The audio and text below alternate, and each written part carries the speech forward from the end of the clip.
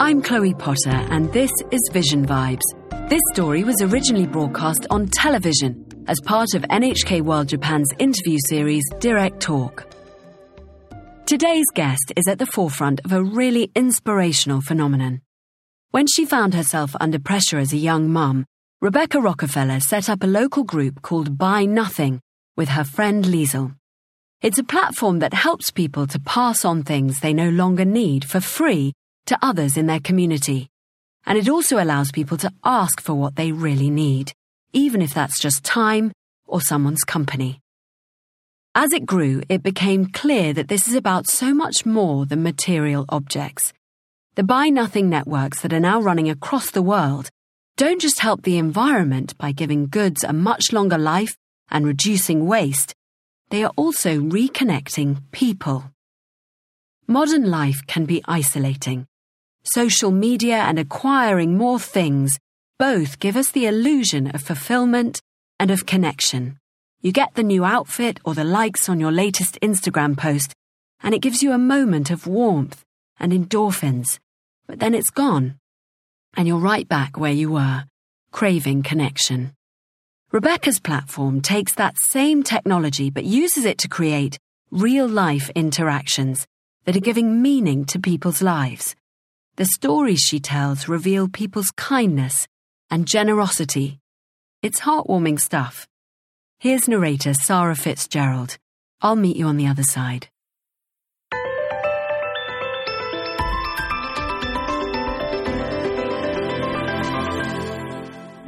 Oh my gosh! A gift economy is attracting attention as an alternative system of economy. It's the antithesis of a monetary system, where you can give and receive goods and services for free. The Buy Nothing Project is a platform of a gift economy.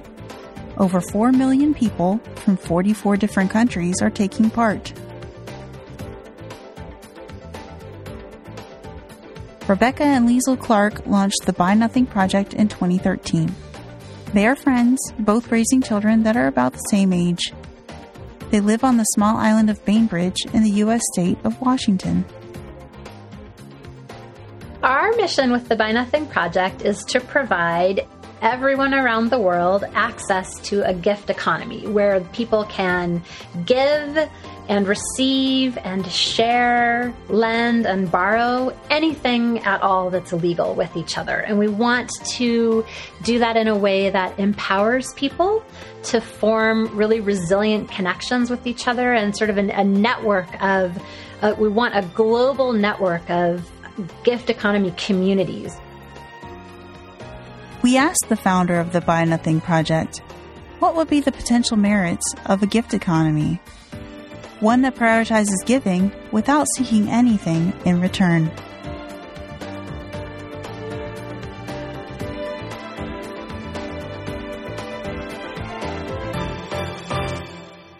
Gift economy is one of I think it's probably the world's oldest economy. It's our oldest way of dealing with resources and distributing resources to a community. And it's one that doesn't rely on cash or market value. It's one that treats our resources the same way we treat resources within a family. It's not a charitable model where you're sort of saying you need just this and so you get just that. It's a model of abundance and a model of just sort of joyful sharing where you say, like, let's take care of each other. Rebecca keeps chickens and grows her own vegetables and flowers. What isn't consumed by her own family, she shares with the members of the Buy Nothing Project. Today, she decided to give away a bouquet of flowers.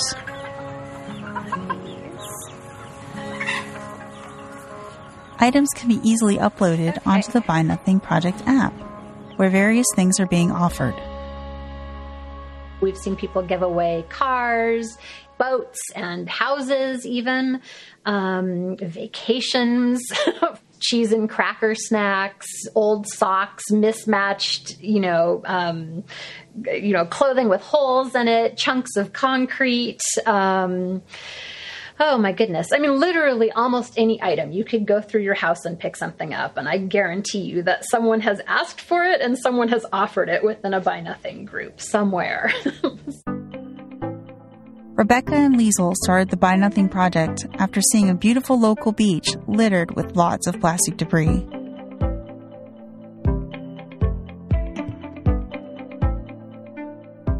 In order to encourage people to buy less and to reduce plastic waste, they started having outdoor gatherings, sharing food and unused items. The local weekly event became very popular. In July 2013, they started a Facebook page called Buy Nothing Bainbridge. 300 people joined the group, and within a few hours, a gift economy started taking shape.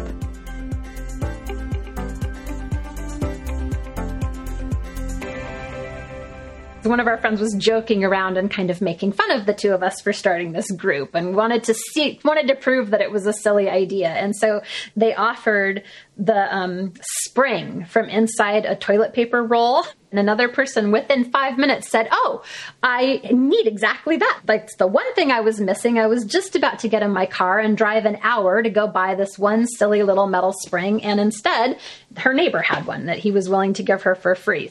We also encourage people to offer gifts, what we call gifts of self. So that would be a service or anything that you can do sort of with your hands or your time. So people have helped each other with, rides or fixing cars, fixing appliances, picking people up from the airport, teaching people a new skill, house cleaning, all sorts of things. So all of those are gifts as well. People lend and borrow goods and services on the Buy Nothing project frequently. Renting goats to eat brushes and weeds is popular. Those with arachnophobia have even found people to give away spiders. The flexibility of the gift economy system is creating innovative humanitarian solutions to helping others with various problems. We had in our own community here on the island, there was a young woman who had a very severe eating disorder, and it was very hard for her to eat and then sit still long enough for her body to digest her food. So she realized what she really needed was people to keep her company after she ate. So she asked in our group if people could come and play board games with her. She was like, "Just come and meet me in this cafe. I don't care what we play, just come and play." And people lined up to do it. She was never alone once after she made this request. Probably months that she did this. And she started to gain weight. She got healthier again. Her hair started to grow back, and we all got to witness this happen. It was literally like watching her come back to life. Here's the bouquet posted by Rebecca. Each Buy Nothing project post is not just a list of what will be given, but can contain a small story about it.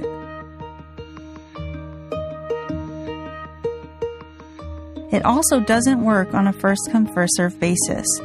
Those who want something often write their reasons, and those who are giving get to choose whom their gifts go to. The very first reason that we started this to try to get people we wanted to use less and buy less new stuff, and we wanted other people to do that as well. And we really thought that story was what would change that. This is a real story. Someone actually gave a couch that way and said, this belonged to my aunt. She was not a very nice person. She was very grouchy. She never let us sit on it. She was very careful with it.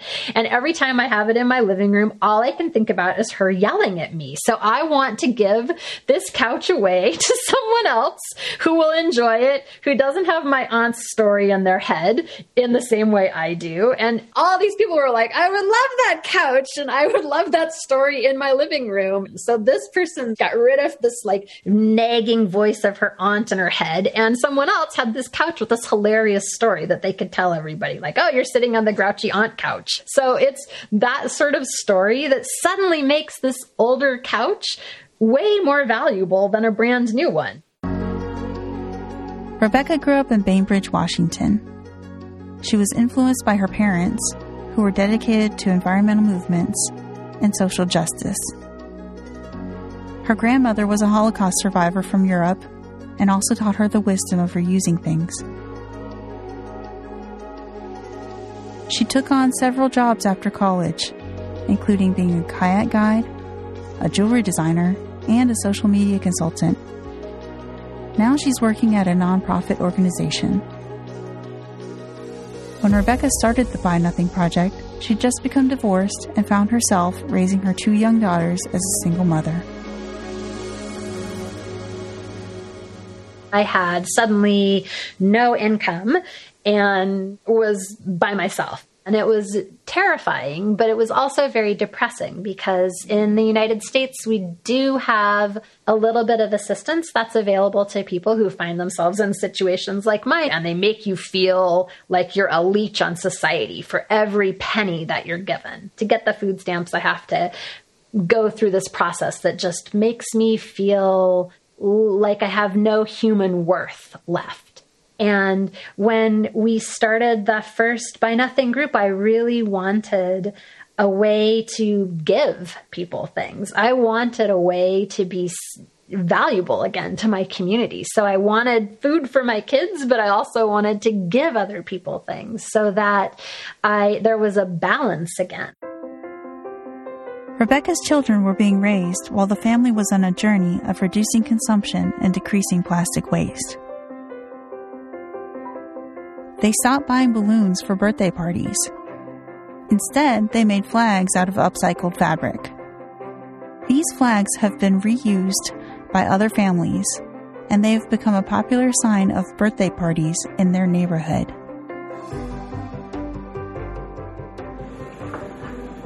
Everyday essentials like plastic wrap can also be substituted by creating something at home without using plastic. Several reusable fabric wraps can be made, with beeswax sprinkled over each one of them and melted in an oven.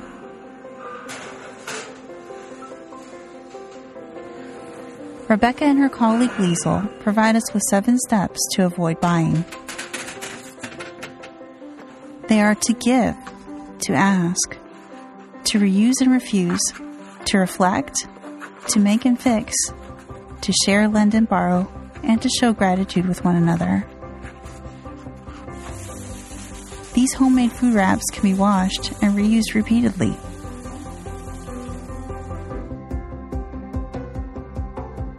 The Buy Nothing Project is spread to more than 6,800 groups in 44 countries. However, there's still much trial and error. We have made plenty of mistakes all along the way, and I'm sure we will make plenty more. So what we try really hard to do is to come at this from a place of curiosity and open-mindedness and real dedication to our mission. Sometimes there were unexpected difficulties. The Buy Nothing Project sets up groups in various neighborhoods. However, past racism and segregation have hindered their initiatives in some places. Here in the United States, there are these things called red lines around neighborhoods that controlled so that white people would have this section just for themselves and black people had to be over here. So although that is no longer legal, if you had been historically not allowed to live in that neighborhood and suddenly there's a group that's just for that neighborhood, it feels like discrimination. And it is experienced as a form of discrimination. So we needed a more flexible structure that allows people to have this gift economy experience across all of their identities. Rebecca and her colleagues are working on a new app that allows users to get involved in their projects more easily. We'll be able to create a gift economy community that matches where we go. So if I just am at home and I never leave my house, I'll be able to connect with the people right around me that are easiest for me to get to. But if I traveled to Seattle every day to work, I would be able to connect with people where I work as well as people where I live. It's a more fluid, personalized, buy nothing experience. COVID-19 started having an impact on public health in the spring of 2020. It limited person-to-person contact, yet the number of participants in the Buy Nothing Project have doubled in the last year and a half. We had so many people sending us messages saying, you have to shut this down. You have to stop. This isn't safe. And we kept saying, no, this is when we need each other the most. Like, there are still ways where we can give and receive from each other safely. We don't need to meet in person 6 inches apart. We can drop things outside of doors. We had people offering online classes or playing music for each other or just checking in with each other, offering like, I will call you every day and just talk for a little while, so that we're combating that isolation that people were feeling. I think a capitalist economy might meet our need to have a pretty couch or our need to have a nice coat, but it doesn't meet our real human core need, which I think is a need to live a life of meaning and to have importance to our community. Rebecca left us with these final words.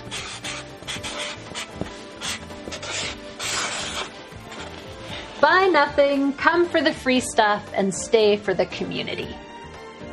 It's the process that most people go through when they join this movement. They come in because it's free gifts, but they end up realizing that what is going to keep them there is the community that they're building.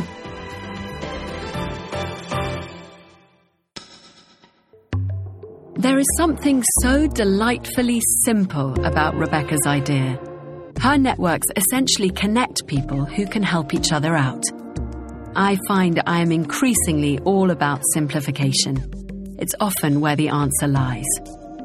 Rebecca and Liesel's success is also a reminder that great things can grow from tiny seeds.